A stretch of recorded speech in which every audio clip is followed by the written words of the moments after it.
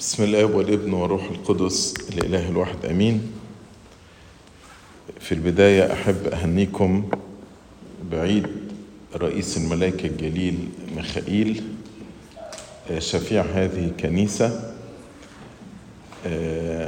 احنا بنحتفل بعيد الملاك ميخائيل كل شهر في يوم 12 من الشهر القبطي، ولكن له احتفالين كبار، واحد منهم في 12 بقونة اللي هو بكرة، والتاني في 12 هطور بيجي في شهر نوفمبر. فدولة العيدين الكبار بتوع الملاك ميخائيل. وزي ما هنتكلم، الملاك ميخائيل يعتبر هو الشفيع في جنس البشر.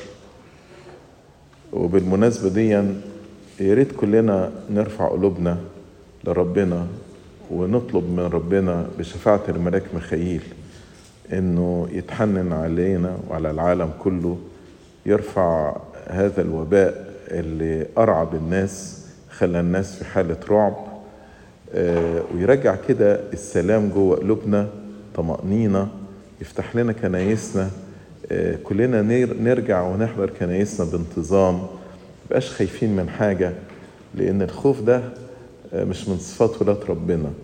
ولاد ربنا يعيش في السلام، زي ما ربنا قال لنا: سلامي أترك لكم، سلامي أنا أعطيكم، ليس كما يعطي العالم أعطيكم.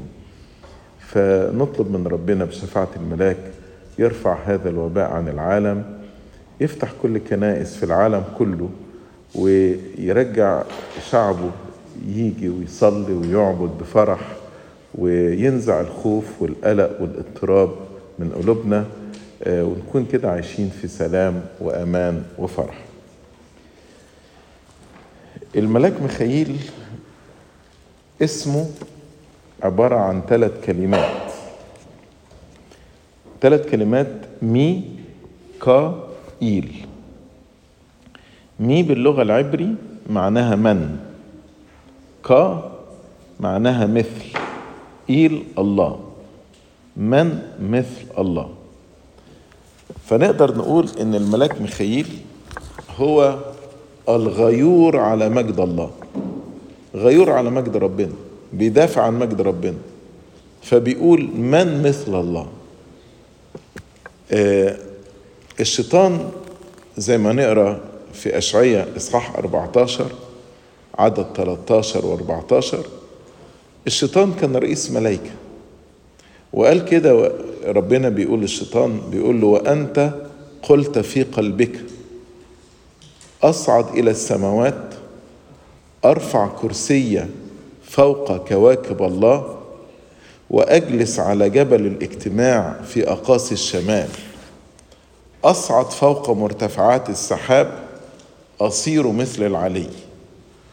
فلما الشيطان قال كده، فالملاك ميخائيل اللي هو أساسا خدمته وعمله إنه يدافع عن مجد الله، وإن هو غيور على مجد الله، فانتهروا وقال له: من مثل الله، ميكائيل، من مثل الله. أيضا في حرب تانية نقراها في سفر الرؤيا إصحاح 12 من عدد 7 و9، يقول: وحدثت حرب في السماء، ميخائيل وملائكته حاربوا التنين، وحارب التنين وملائكته، ولم يقوا، فلم يوجد مكانهم بعد ذلك في السماء، فطرح التنين العظيم الحي القديم المدعو إبليس والشيطان الذي يضل العالم كله، طرح إلى الأرض، وطرحت معه ملائكته. الآية دي ربما تكون بتتكلم على الحرب القديمة، لما الشيطان حب يضع كرسيه فوق كرسي العلي، يعني يعمل نفسه هو ربنا ببساطة كده. وبعض المفسرين بيقولوا أيضا ستكون حرب أخرى في نهاية العالم، اللي هي The Final Battle، اللي فيها الملاك ميخائيل هيحارب الشيطان وكل ملائكته ديا في نهاية العالم، ويطرد تماما الشيطان إلى البحيرة المتقدة في النار والكبريت. وكان الملاك ميخائيل غيور على مجد ربنا، فإحنا في عصر حاليا في ناس كتيرة بتتعدى على مجد الله. الذين ينكرون وجود الله هم يتعدون على مجد الله، والذين يدعون ان هم لا يعرفون ان كان الله موجود ولا لا، اللي بنسميهم اجنوستيك يعني يقول لك انا ما اعرفش، ربما ربنا موجود ربما مش موجود، ايضا يتعدون على مجد الله.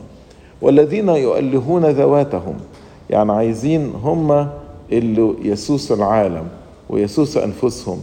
دعك عنك وصية ربنا، اترك وصية ربنا، احنا هنمشي بمزاجنا، احنا عارفين الصح. فكل ده ضد مجد ربنا. الذين ينادون بالهوموسيكشواليتي والسيم سكس ماريج والترانسجندريزم، كل الكلام ده دولت بيتعدوا على مجد ربنا وعلى النظام الإلهي الذي وضعه الله للخليقة. الناس أصحاب نظريات التطور اللي عايزين يلغوا موضوع الخلق، دولت ضد مجد ربنا. والملاك ميخائيل يقف أمامهم وسيحاربهم كما حارب التنين وكل ملائكته، إلا لو هم تابوا ورجعوا ربنا واعترفوا بقوة ربنا وبمجد ربنا وبوجود الله. فالملاك ميخائيل يقول للعالم كله: من مثل الله؟ من مثل الله في قوته؟ من مثل الله في حكمته؟ من مثل الله في عظمته ومجده؟ من مثل الله في محبته ومراحمه؟ من مثل الله في تواضعه؟ من مثل الله في عدله؟ من مثل الله في صفاته؟ لا يوجد أحد زي ربنا. في خروج 15 بعد ما خرج شعب بني إسرائيل من أرض مصر وهم رايحين أرض الموعد، ليهم تسبحة. التسبيحة دي اللي هو الهوس الأول اللي بنقوله في تسبيح نص الليل. في هذه التسبيحة يقولوا: من مثلك في الآلهة يا رب، من مثلك في الآلهة، فيش حد يا رب زيك. وأيضا الكنيسة في ختام تطاكية يوم الأحد في قطعة تتقال للقيامة تبتدي: من مثلك في الآلهة يا رب نمغر خني نوتي. الملاك ميخائيل هو رئيس رؤساء الملائكة، زي ما نقرأ في دانيال إصحاح 12 وعدد 1، لقب الملاك ميخائيل بأنه هو الرئيس العظيم. الرئيس العظيم يقول: في ذلك الوقت يقوم ميخائيل الرئيس العظيم القائم لبني شعبك، ويكون زمان ضيق لم يكن منذ كانت أمة إلى ذلك الوقت. في ذلك الوقت ينجي شعبك كل من يوجد مكتوبا في السفر. يبقى ميخائيل هيكون موجود وقت هذه الضيقة العظمى، وهيكون له دور في نجاة الشعب كل ما هو مكتوب في سفر الحياة. لكن الآية دي بتقول لنا الرئيس العظيم، يبقى هو رئيس رؤساء الملائكة. في زوكسولوجية الملائكة نقول ميخائيل هو الأول، غبريال هو الثاني، رافائيل هو الثالث. عشان بس نعرف يعني قوة الملاك ميخائيل، في قصة كده في سفر دانيال إصحاح 10. كان ربنا أعلن رؤية لدانيال، ودانيال ما كانش فاهمها، فربنا بعت له الملاك غبريال علشان يشرح له الرؤية دي. ولكن فضل دانيال لمدة 21 يوم 3 أسابيع ما جالوش حد، وهو منتظر ان حد يعني ربنا يستجيب لصلاته ويبعت له حد ينقذه. فإيه اللي حصل؟ نقرأ في دانيال 10 من أول عدد 12، يقول الملاك غبريال بقى أخيرا بعد 21 يوم ظهر لدانيال وقال له إيه؟ فقال لي: لا تخف يا دانيال، لأنه من اليوم الأول الذي فيه جعلت قلبك للفهم ولإذلال نفسك قدام الله سمع كلامك وأنا أتيت لأجل كلامك. بيقوله من أول يوم، من أول دقيقة أنت تواضعت وتذللت أمام الله وعايز تفهم ربنا. من هذه اللحظة اتسمع كلامك وربنا أرسلني علشان أشرح لك. بس إيه اللي حصل؟ قال ورئيس مملكة فارس اللي هو الشيطان. يعني هم الشياطين موزعين نفسهم على الممالك وعلى المدن. يعني لما تقعد تدرس كده في كتاب مقدس تلاقي الشيطان له تنظيم. فمثلا بيعينوا شياطين على كل بلد، شياطين على كل مدينة، شياطين على كل، يعني عشان لمحاربة الناس، ربما من أجل بعض البشر تتعين شياطين خاصة. زي ما ربنا، يعني هو الشيطان بيحاول يقلد ربنا. زي ما ربنا بيبقى فيه ملائكة لحراسة البشر، ملائكة لحراسة المدن، ملائكة لحراسة البلاد، فالشيطان بيحاول يعمل نفس القصة. فقال لك رئيس مملكة فارس اللي هو الشيطان وقف مقابلي 21 يوم. يعني الشيطان دخل في حرب مع الملاك غبريال، والحرب دي فضلت 21 يوم. ولأن الملاك غبريال في الحرب دي ما قدرش يوصل لمين؟ لدانيال. طب إيه اللي حصل بعد كده؟ قال وهوذا ميخائيل واحد من الرؤساء الأولين جاء لإعانتي وأنا أبقيت هناك عند ملوك فارس. فجاء الملاك ميخائيل، لما بيقول واحد من الرؤساء الأوليين لأن هم 7 رؤساء، فهو واحد منهم وهو طبعا الأول فيهم. فجاء الملاك ميخائيل وأعان الملاك غبريال علشان الملاك غبريال يقدر يوصل لدانيال التفسير اللي هو كان عايزه. قال له وجئت لأفهمك ما يصيب شعبك في الأيام الأخيرة لأن الرؤية إلى أيام بعد. أيضا الملاك ميخائيل هو ملاك القيامة. في التقليد المقدس إن الملاك اللي نزل ودحرج الحجر عن فم القبر هو الملاك ميخائيل. علشان كده دايما في الخمسين المقدسة بيبقى فيه زوكسولوجية خاصة للملاك ميخائيل، وأيضا في الهتنيات فيه هتنية خاصة للملاك ميخائيل لأنه هو ملاك القيامة. وبرضو بعض المفسرين بيقولوا إن الملاك ميخائيل هو أيضا ملاك القيامة العامة.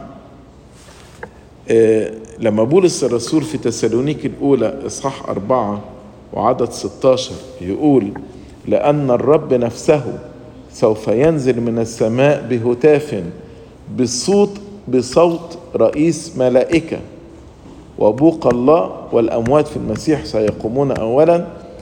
يقولوا رئيس الملائكة ده هو ميخائيل اللي هو ملاك القيامة العام. أيضا قلت لك الملاك ميخائيل غيور على مجد ربنا، غيور على مجد ربنا. فبني إسرائيل لما خرجوا من أرض مصر كانوا قعدوا 400 سنة هناك، فأكيد تأثروا بعبادة الأصنام لأن مصر كانت بلد وثنية. بدليل أن موسى لما طلع واتأخر على الجبل، هارون عمل لهم العجل الذهبي وابتدوا يسجدوا أمام العجل الذهبي ويقولوا هذه آلهتك التي أخرجتك من أرض مصر. فلما مات موسى النبي ربنا أخفى جسده، لأنه كانوا ممكن يعبدوا جسد موسى. تعرفين مثلا في مصر الأهرامات الضخمة دي عبارة عن إيه؟ ده مدفن. يعني الهرم الضخم ده مدفن. فده دليل إن هم قد إيه كانوا يؤلهوا الفراعنة بتاعتهم وبيعبدوهم. فممكن موسى ده كان رجل عظيم جدا، فممكن كان الناس المتأثرة بالعبادة يبتدوا يعبدوا موسى. عشان كده ربنا أخفى جسد موسى. فالشيطان هو مقاوم لله. يعني كلمة الشيطان جاي من كلمة، أو سيتن جاي من كلمة ساتانائيل. إيل اللي هو ربنا، ساتان يعني المقاوم، سيتن ساتان، ساتانائيل المقاوم لله، شيطان هي نفس الكلمة، فهو المقاوم لربنا. فحب الشيطان ده إن هو يعني يقاوم خطة ربنا، فيظهر جسد موسى، فالناس تبتدي تعبد جسد موسى، فربنا يزعل منهم ويغضب عليهم والشعب يهلك في البرية. فاللي حصل لما الشيطان حب يعمل كده، مين وقف للشيطان؟ الملاك الغيور على مجد ربنا اللي هينفذ خطة ربنا، اللي هو الملاك ميخائيل. ذكرها لنا القديس يهوذا ليس الإسخريوطي في رسالته اللي هي عبارة عن إصحاح 1 عدد 9، يقول: وأما ميخائيل رئيس الملائكة فلما خاصم إبليس محاجا عن جسد موسى لم يكسر أن يورد حكم افتراء، بل قال: لينتهرك الرب. يعني ما شتمهوش. كلمة لم يكسر أن يورد حكم افتراء بالإنجليزي did not bring against him a reviling accusation.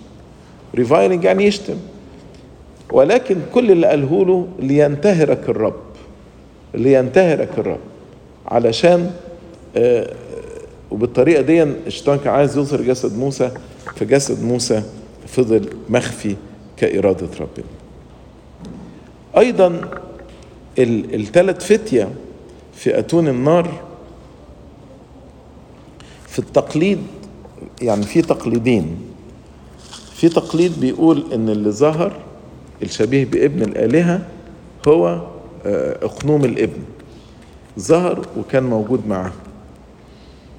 ولكن في تقليد آخر بيقول إن اللي ظهر ده هو رئيس الملائكة ميخائيل اللي كان موجود معهم في أتون النار. يعني سواء التقليد ده أو التقليد ده، لكن يعني مثلا في بعض المدائح بتاعت كاهب نقول ملاك الله جاء وأطفأ الأتون وقواهم. يعني سواء التقليد ده أو التقليد ده، فممكن يكون ميخائيل هو اللي ظهر، ولكن التقليد الأعم في الكنيسة القبطية إن ده أقنوم الابن اللي كان موجود معاهم في أتون النار. أيضا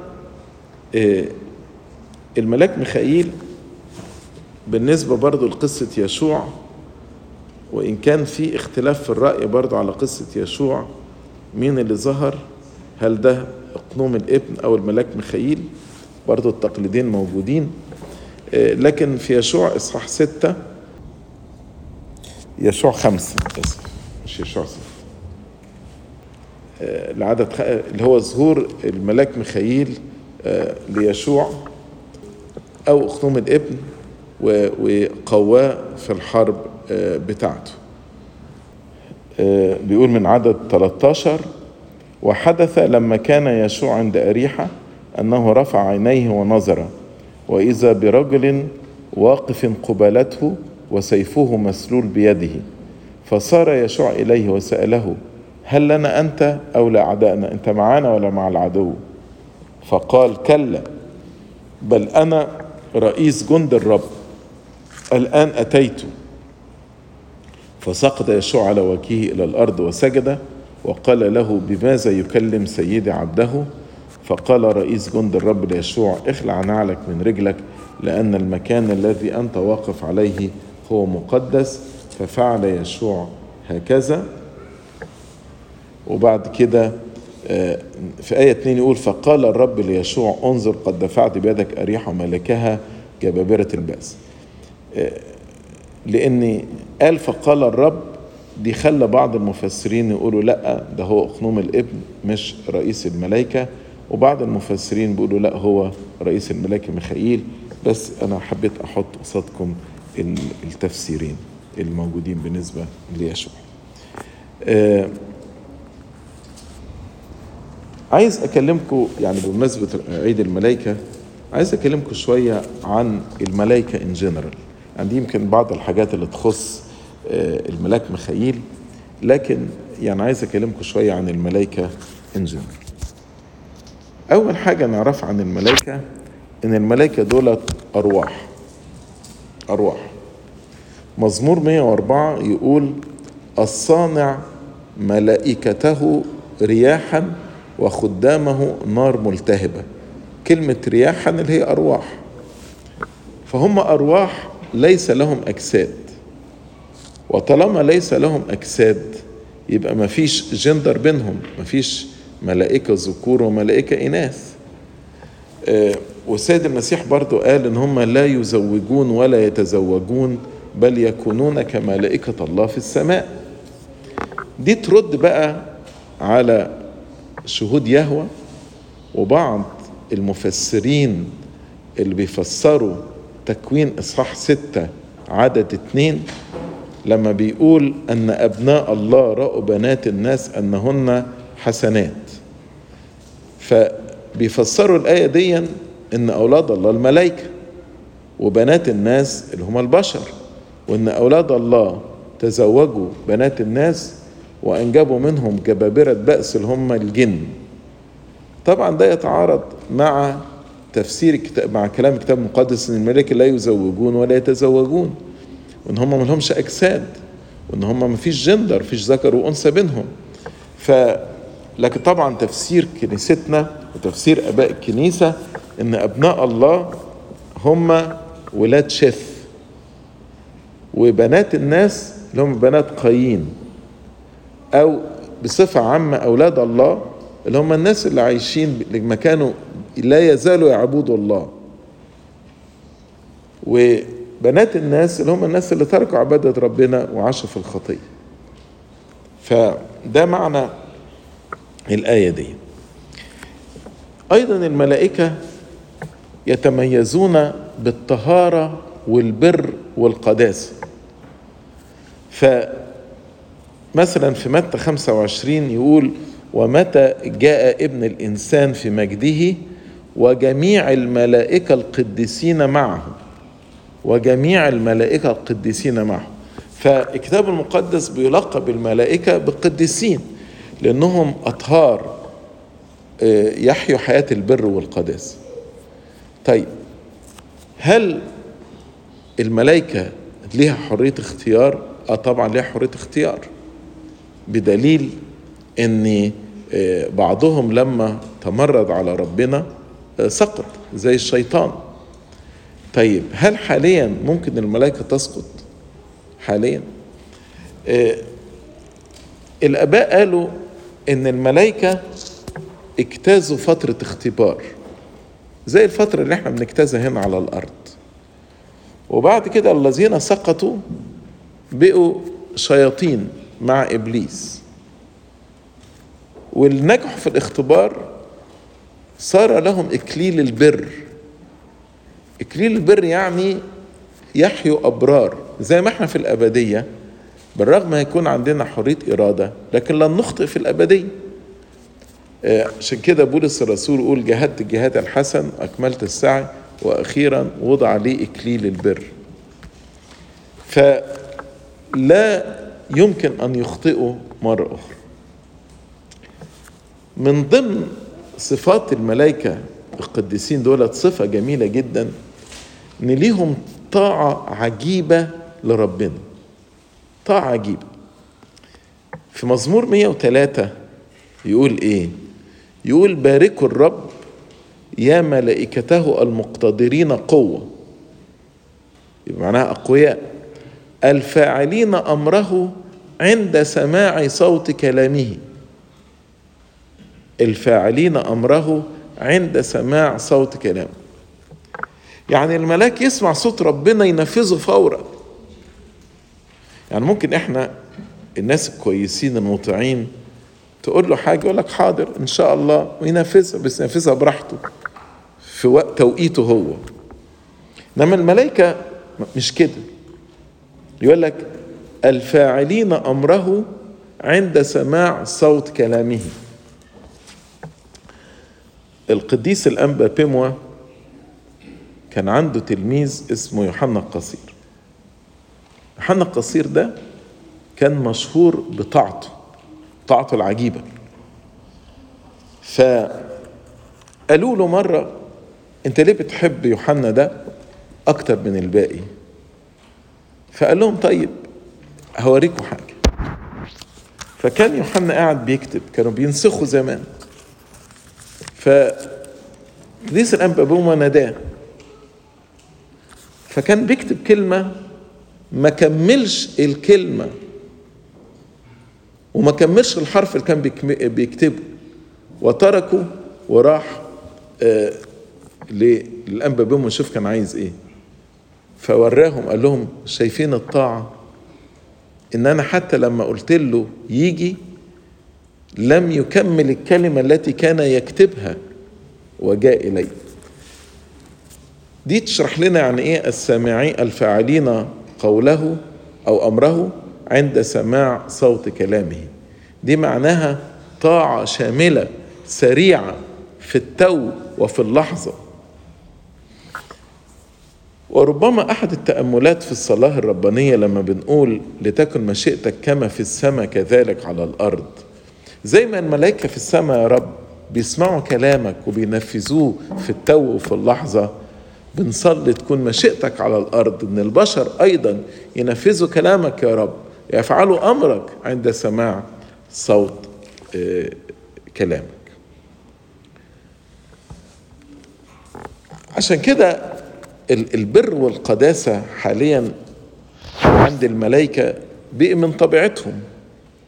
يعني الصراع اللي موجود عندنا نحن البشر بين الروح والجسد، الروح تشتهي ضد الجسد والجسد يشتهي ضد الروح، هذا الصراع مش موجود حاليا عند الملائكة، لأن هم أخذوا إكليل البر فيحيوا في قداسة دائمة، وصارت الفضيلة من طبيعتهم.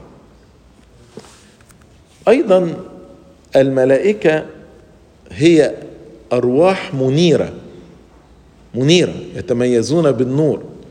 فبولس الرسول مثلا في رسالة كورنثوس الثانية إصحاح 11 عدد 14 يقول إن الشيطان ممكن يحول شكله إلى ملك نور، لأن الملائكة منيرين. لما جم الناس وقت استفانوس ولقوه كده وجهه منير ومضيء، في قداسة، في بر، في طهارة، في عفة، في جمال، فيقول: نظر الجميع إليه فإذا وجهه كأنه وجه ملاك. شخص إليه جميع الجالسين في المجمع ورأوا وجهه كأنه وجه ملاك. يعني لما ما عرفوش يوصفوا قد إيه جمال استفانوس والنور اللي فيه والقداسة اللي بتشع من وجهه، قالوا ده زي الملائكة. واحنا لغاية النهاردة لما نلاقي يعني طفل كده ملامحه جميلة فيها البراءة والقداسة، نقول ايه ده زي الملائكة. فالملائكة تتمتع بجمال ونورانية. ايضا الملائكة لأنها أرواح فهي ممكن تنتقل سريعا من مكان لمكان. يعني ممكن الناس اللي هم بيعترضوا على شفاعة القديسين وشفاعة الملائكة يقولوا: طب ازاي انت واحد في أمريكا بيطلب شفاعة الملك ميخائيل، واحد في مصر بيطلب شفاعة الملك ميخائيل، واحد في استراليا يطلب شفاعة الملك ميخائيل، زي الملك ميخائيل هيسمع الثلاثة دول؟ فالملك ميخائيل كل الملائكة وأيضا القديسين بعد انتقالهم من هذا العالم ربنا بيعطيهم إمكانيات أكبر كتير من الإمكانيات المحدودة بتاعتنا. أي نعم إمكانياتهم ما زالت محدودة بالنسبة لله، لأن الله غير المحدود، ولكن هم بيكون عندهم إمكانيات غير محدودة. فممكن يسمع لواحد في أمريكا، في الثانية اللي بعدها يسمع لواحد في مصر، يسمع لواحد في استراليا، يجي يساعد واحد هنا، في ثواني يكون بيساعد واحد في قارة أخرى. فالملائكة سريعة الحركة، ويمكن أن تنتقل من مكان إلى مكان أو من السماء إلى الأرض في لحظة واحدة. والملائكة لما بتظهر ممكن تاخد أكتر من شكل. ممكن تظهر بشكل إنسان، يعني يبقى زي واحد من البشر بيظهر، زي مثلا لما 3 أشخاص ظهروا لإبراهيم، تقليد بيقول لنا إن ده كان أقنوم الابن ومعاه الملاك ميخائيل والملاك غبريال، فظهروا كشكل بشر وقعدوا أكلوا مع إبراهيم إلى آخره. وبعدين صار إبراهيم واقفا أمام الله لما كان بيتشفع في سدوم وعمورة، وراحوا الملاكين لسدوم وعمورة لإهلاك المدينة، وراحوا برضو على هيئة أشخاص. أو ممكن يظهر الملاك بجناحين، ودي الصورة اللي هي مشهورة، يعني في أغلب صور الملائكة تلاقيهم لهم جناحين. لكن أيضا مثلا حسقيال شاف الملائكة ب6 أجنحة، وزي ما بنقول في القداس إن هم ب6 أجنحة، بجناحين يغطون وجوههم وبجناحين يغطون أرجلهم ويطيرون ب2.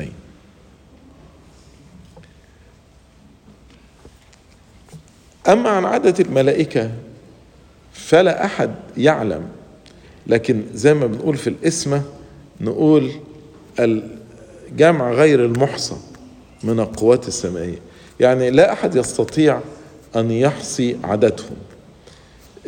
نقول ألوف ألوف وربوات ألوف ألوف وقوف قدامك وربوات ربوات يقدمون لك الخدمة، يعني أعداد من الملائكة. في عبرانيين إصحاح 12 وعدد 22 يقول: بل قد أتيتم إلى جبل صهيون وإلى مدينة الله الحي أورشليم السماوية وإلى ربوات هم محفل ملائكة. فدولت أعداد كتيرة جدا. الملائكة لها عمل، وبالمناسبة احنا لما نروح السماء هيكون لنا عمل، لأن الناس بتفتكر ان احنا لما نروح السماء مش هنعمل حاجة غير ان احنا نسبح بس.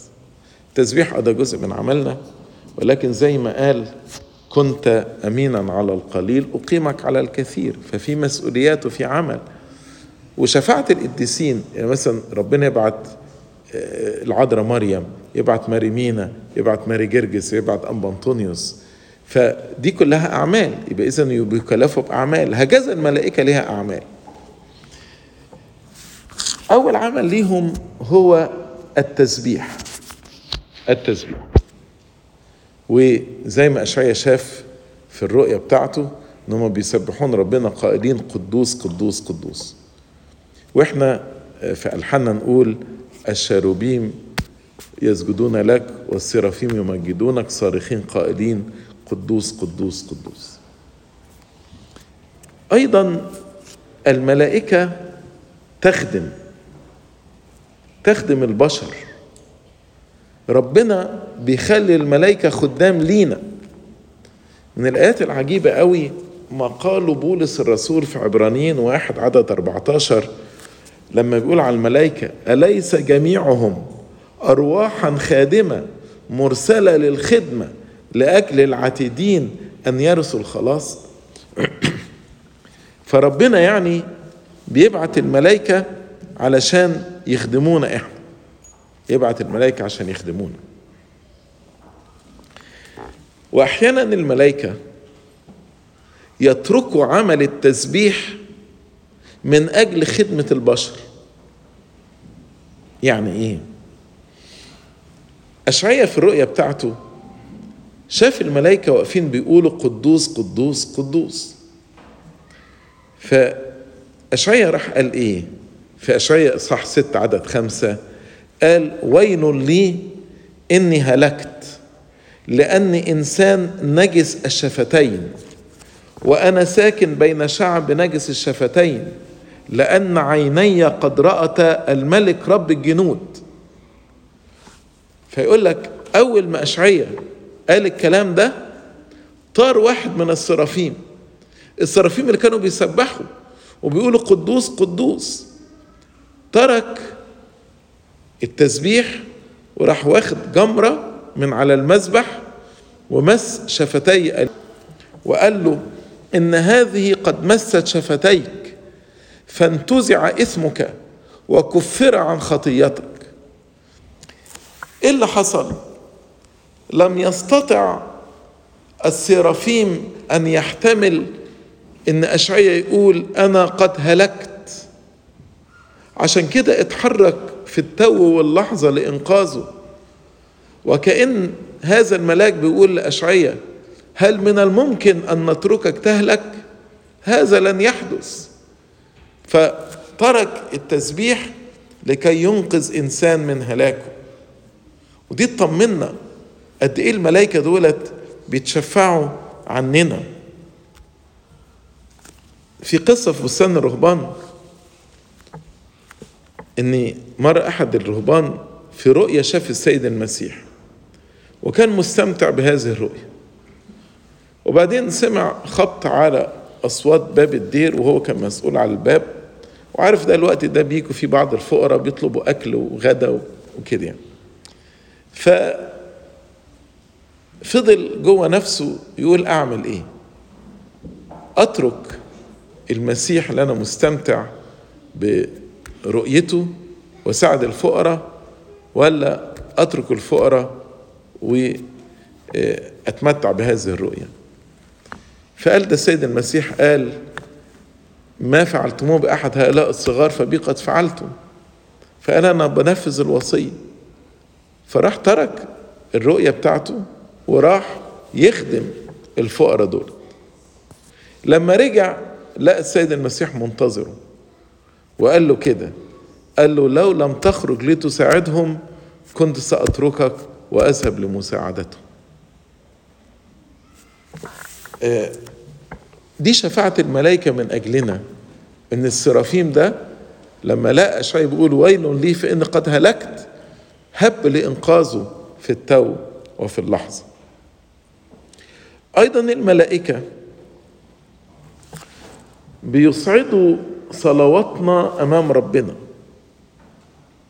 في رؤيا إصحاح 8 عدد 3 وعدد 4 يقول وجاء ملاك آخر ووقف عند المذبح ومعه مبخرة من ذهب وأعطى بخورا كثيرا لكي يقدمه مع صلوات القديسين جميعهم على مذبح الذهب الذي أمام العرش، فصعد دخان البخور مع صلوات القديسين من يد الملاك أمام الله. فهم بيصعدوا صلواتنا أمام ربنا. أيضا الملائكة بتساعد الخطاة على التوبة وتفرح جميعا بتوبة الخاطئ، زي ما ربنا قال يكون فرح في السماء بخاطئ واحد يتوب أكثر من 99 بار لا يحتاجون إلى التوبة. فهم ليهم غيرة على التوبة، يتشفعوا من أجل توبتنا ويفرحوا جدا جدا لتوبة الخاطئ. أيضا الملائكة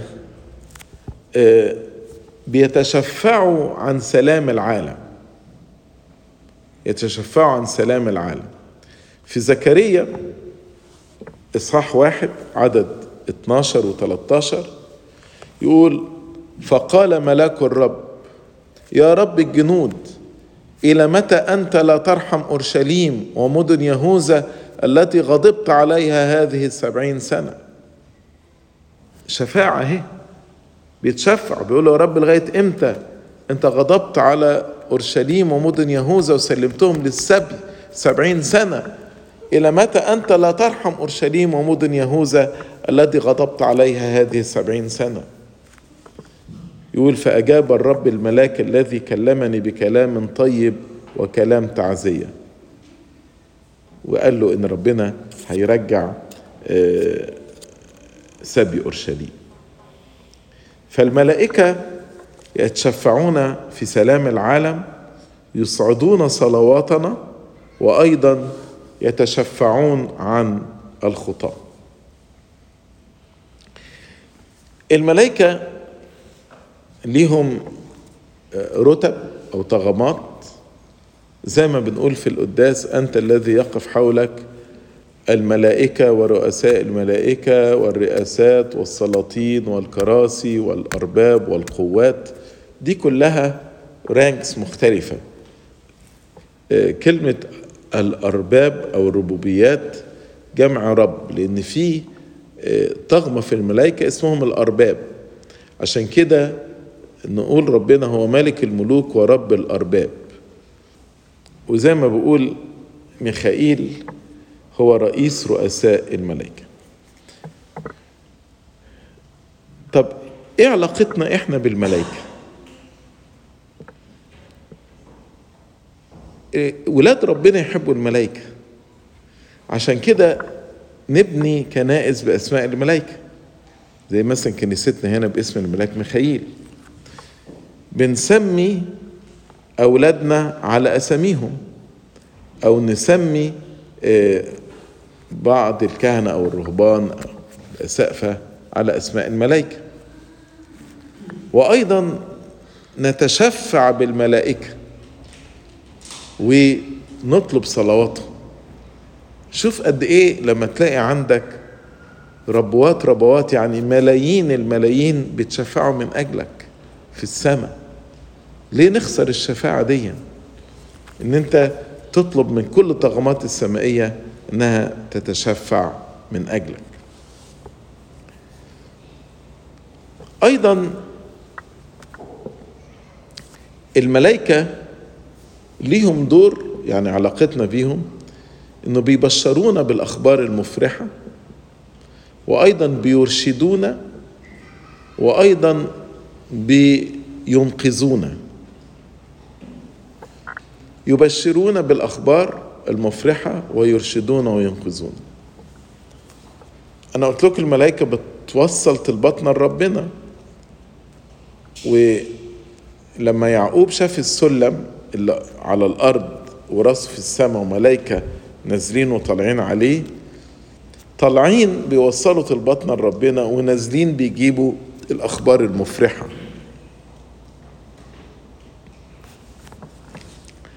علشان كده الكنيسة بتتكلم على الملاك الحارس.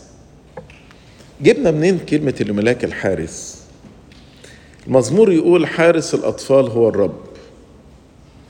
وبعدين لما جم الناس بعد الأطفال عن ربنا يسوع المسيح، واتكلم ربنا على عصرة الأطفال، قال لأن ملائكتهم في كل حين يرون وجه أبي الذي في السماوات. كلمة ملائكتهم يعني كل طفل له ملاك.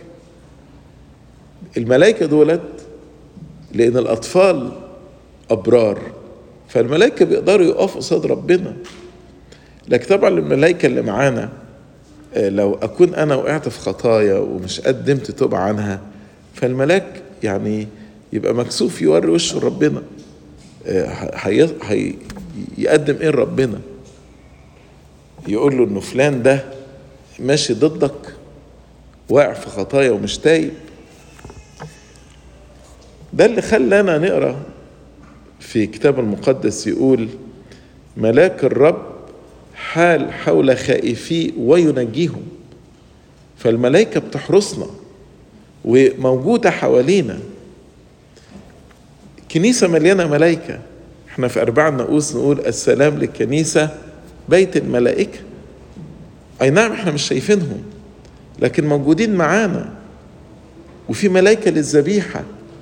مش كده في اخر القداس ابونا يقول يا ملاك هذه الذبيحة الطائر الى العلو. وفي ملاك للتسبيح بيصعد صلواتنا. يعني لسه سمعته دلوقتي في ختام التمجيد بيقول يا ملاك هذه الليلة الطائر إلى العلو بهذه التسبيح اذكرنا أمام الله ليغفر لنا خطايانا. فيعني احنا موجودين في الكنيسة دلوقتي، كنيسة مليانة ملائكة حوالينا بتسمع صلواتنا وتاخد صلواتنا وترفعها لربنا. من الآيات اللطيفة عن حراسة الملائكة لينا يقول في كل ضيقهم تضايق وملاك حضرته خلصهم. أشعياء 63 عدد 9.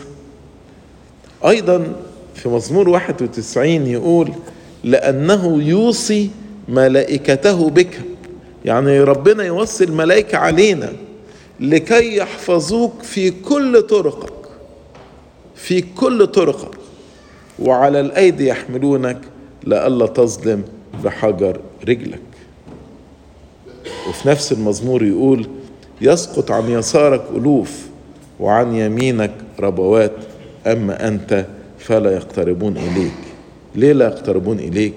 لأن الملائكة بتحيط بولاد ربنا الخائفين وتخلصهم، فمحدش يقدر يأذيني إلا بسماح من الله. والملائكة اللي هي مكلفة بحراسة البشر وإنقاذهم لازم نعرف إن هم أقوياء جدا.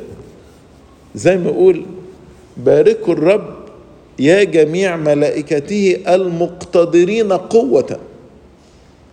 نقرأ مثلا في العهد القديم ملاك واحد ضرب 185 ألف من جيش سنحريب. ملاك واحد 185 ألف. ملاك واحد ضرب كل الأبكار في أرض مصر، من بكر الجالس على العرش للذي يطحن على الرحم، ضربة واحدة. الملاك الذي أنقذ دانيال من جب الأسود يقول إلهي أرسل ملائكته فسد أفواه الأسود. الملاك اللي أنقذ بطرس من السجن، كان بطرس موجود في السجن وجي ملاك أوقظه وقال له يلا، وهو خارج كده الأبواب تتفتح لوحدها والسلاسل تسيح ويخرج كده بطرس من السجن. الملاكين اللي أنقذوا لوط وعيلته في سدوم وعمورة، مش بس أنقذوه إن هم خرجوه من سدوم وعمورة، ده لما الناس الأشرار بتوع سدوم وعمورة التفوا حوالين البيت وكانوا عايزين الملاكين دولت عشان فكروهم بشر يغلطوا معاهم، فالملاكين ضربوا كل الناس دولت بالعمى كلهم. وبعدين الملاكين خدوا لوط والبنتين، كان معاهم الزوجة بس تحولت إلى عمود ملح لأن نظرت إلى وراء، وخرج من سدوم وهي تحترق. من القصص الجميلة قصة أليشع وتلميذه جحزي. كان جيش أرام هجم عليهم، فأليشع وجحزي دولت فردين وجيش جاي عليهم، فجحزي خاف جدا. فأليشع صلى من أجل جحزي وقال له افتح يا رب عيني الغلام، وقال له افتح يا رب عينيه فيبصر. ربنا فتح عينيه، فلما فتح عينيه يقول وإذا الجبل مملوء خيلا ومركبات نار حول أليشع، فقال حقا الذين معنا أكثر من الذين علينا. فالملائكة تحرسنا، دافع عنا حتى لو احنا مش شايفينهم، زي جحز مش شايفينهم انما الملائكة موجودين. اوعى تخاف، اوعى الرعب يدخل قلبك، خليك قوي. ولاد ربنا أقوياء والخوف ما يخشش قلبهم. أيضا جه الشيطان يعاكس واحد من رؤساء الكهنة يهوشع، زي ما نقرأ في سفر زكريا إصحاح 3. فيخرج واحد من الملائكة يدافع عن هوشع وينتهر الشيطان ويقول له لينتهرك الرب يا شيطان، لينتهرك الرب. وخلى الشيطان يبعد عن يهوشع ويتركه. مثال آخر على الملائكة وقوتها وحراستها لبني البشر، إيليا النبي كان هربان من إيزابل لأنها كانت عايزة تقتله. جه ملاك الرب وعزاه واداله خبزة تكفيه 40 يوم. يعني حتى في هروبه من الملكة إيزابل ربنا بعت له ملاك يقويه ويعزيه. وطبعا في العهد الجديد الملاك اللي كان بيحرك بركة بيت حزدة، ده معناه ان الملاك يهتم بالمرضى ويريد شفائهم. والحاجة التانية قوة الملاك المعجزية، انه بمجرد ما يحرك المية، الملاك يلمس المية كده ويحركها، المية دي يبقى فيها قدرة على الشفاء. فدي تبين برضو شفاعة الملائكة وحراستهم لينا والمعجزة بتاعت الملاك. قلت لك الملائكة بتبشرنا وبتنقذنا وبتحرسنا وبترشدنا. في موضوع الإرشاد نلاقي مثلا الملاك تدخل في إرشاد أليعازر الدمشقي عشان يجد زوجة لإسحاق. فإبراهيم يقول لأليعازر الدمشقي، يقول له هو يرسل ملاكه أمامك فتأخذ زوجة لابن من هناك. يعني يا ريت الآية تكون في ذهن الشباب اللي بيفكروا في الارتباط، ويقول له يا رب ابعت ملاكك قصادي زي ما بعته أمام أليعازر الدمشقي، علشان يكون فعلا الاختيار منك وإن أنا أختار حسب إرادتك. برضو ربنا يقول لموسى النبي ها أنا مرسل ملاكا أمام وجهك ليحفظك في الطريق وليجيء بك إلى المكان الذي أعددته. ففي الطريق ربنا برضو الملائكة كانت ماشية قصاد موسى النبي. كرنيليوس كان إنسان بيخاف ربنا، بس كانش يعرف حاجة عن السيد المسيح والخلاص والفداء، فظهر له المكان وأرشده، قال له ابعت إلى يافا، ابعت إلى سمعان بطرس وهيجي ويرشدك. والملاك هنا بقى كوردينيتد كل حاجة. راح ظهر لبطرس لما كان بيصلي وقت الساعة 9، قال له هيجي لك ناس اوعى تخاف تروح معاهم. وظهر لكورنيليوس وقال له ابعت لبطرس. فرتب الأمور عشان يدخل كورنيليوس وكل عائلته في الإيمان. لما تدرسوا سفر الرؤيا تلاقوا الملائكة ليها عمل كتير جدا جدا. الملائكة اللي ماسكة الأبواق، والملائكة اللي ربنا بيبعتها تبشر بأخبار مفرحة، والملائكة اللي ربنا بيبعتها للعقوبات، ليهم دور كبير جدا في نهاية العالم الملائكة. أيضا في قصة فيلبس والخصي الحبشي يقول إن الملاك أرشد فيلبس وقال له في مركبة للخصي الحبشي هنا سر وراها. فهنا الملاك بيرشد فيلبس في الخدمة، حتى يرشده للطريق ويروح علشان يبشر الخصي الحبشي بمجيء المسيح. وزي ما قلت لكم الملائكة أيضا ربنا بعتهم عشان يفسروا الرؤية لدانيال النبي، زي ما بعت الملاك غبريال. فالملائكة بتحرسنا وبتنقذنا تخدمنا. الملائكة أيضا بترشدنا، والملائكة بتبشرنا زي غبريال الملاك المبشر اللي بشر العذراء مريم وبشر يوسف النجار وبشر زكريا وبشر المجوس وبشر الرعاة. فدي كلها ملائكة بتبشر. أيضا الملائكة رافقت السيد المسيح طول خدمته. يقول وإذا ملائكة الرب جاءت وصارت تخدمه، متى 4:11. وفي مرقس يقولوا وصلت الملائكة تخدمه، مرقس 1:13. وزي ما كنت بقول لكم الملائكة هيكون لها دور كبير في آخر العالم. فربنا يقول فيرسل حينئذ ملائكته ويجمع مختارين من الأربع رياح من أقصاء الأرض إلى أقصاء السماء. وفي آية تانية يقول يرسل ملائكته ببوق عظيم الصوت فيجمعون مختارين من الأربع رياح من أقصاء السماوات إلى أقصاهم. وحتى مجيء المسيح يقول فإن ابن الإنسان سوف يأتي في مجد أبيه مع ملائكته وحينئذ يجازي كل واحد حسب عمله. يعني إذن الملائكة متدخلين في حياتنا وموجودين معانا، وبرغم ان احنا مش شايفينهم انهم ليهم دور قوي في حياتنا. احنا فرحانين ان احنا عندنا كنيسة هنا في مدينة نجرب باسم الملاك ميخائيل يشفع فينا ويصلي من أجلنا أمام الله. زي ما قلت لكم هو الذي يشفع عن سلام العالم. نطلب منه شفاعته في هذه الليلة اللي بنحتفل فيها بعيده، ونطلب صلوات كل الملائكة من أجلنا لكي ما يرحم الرب العالم من كل الأوبئة والأخطار والأمراض، ويعطينا سلامه الذي يفوق كل عقل، ويقودنا جميعا في طريق التوبة وطريق الخلاص. لإلهنا كل مجد وإكرام من الآن وإلى الأبد، آمين.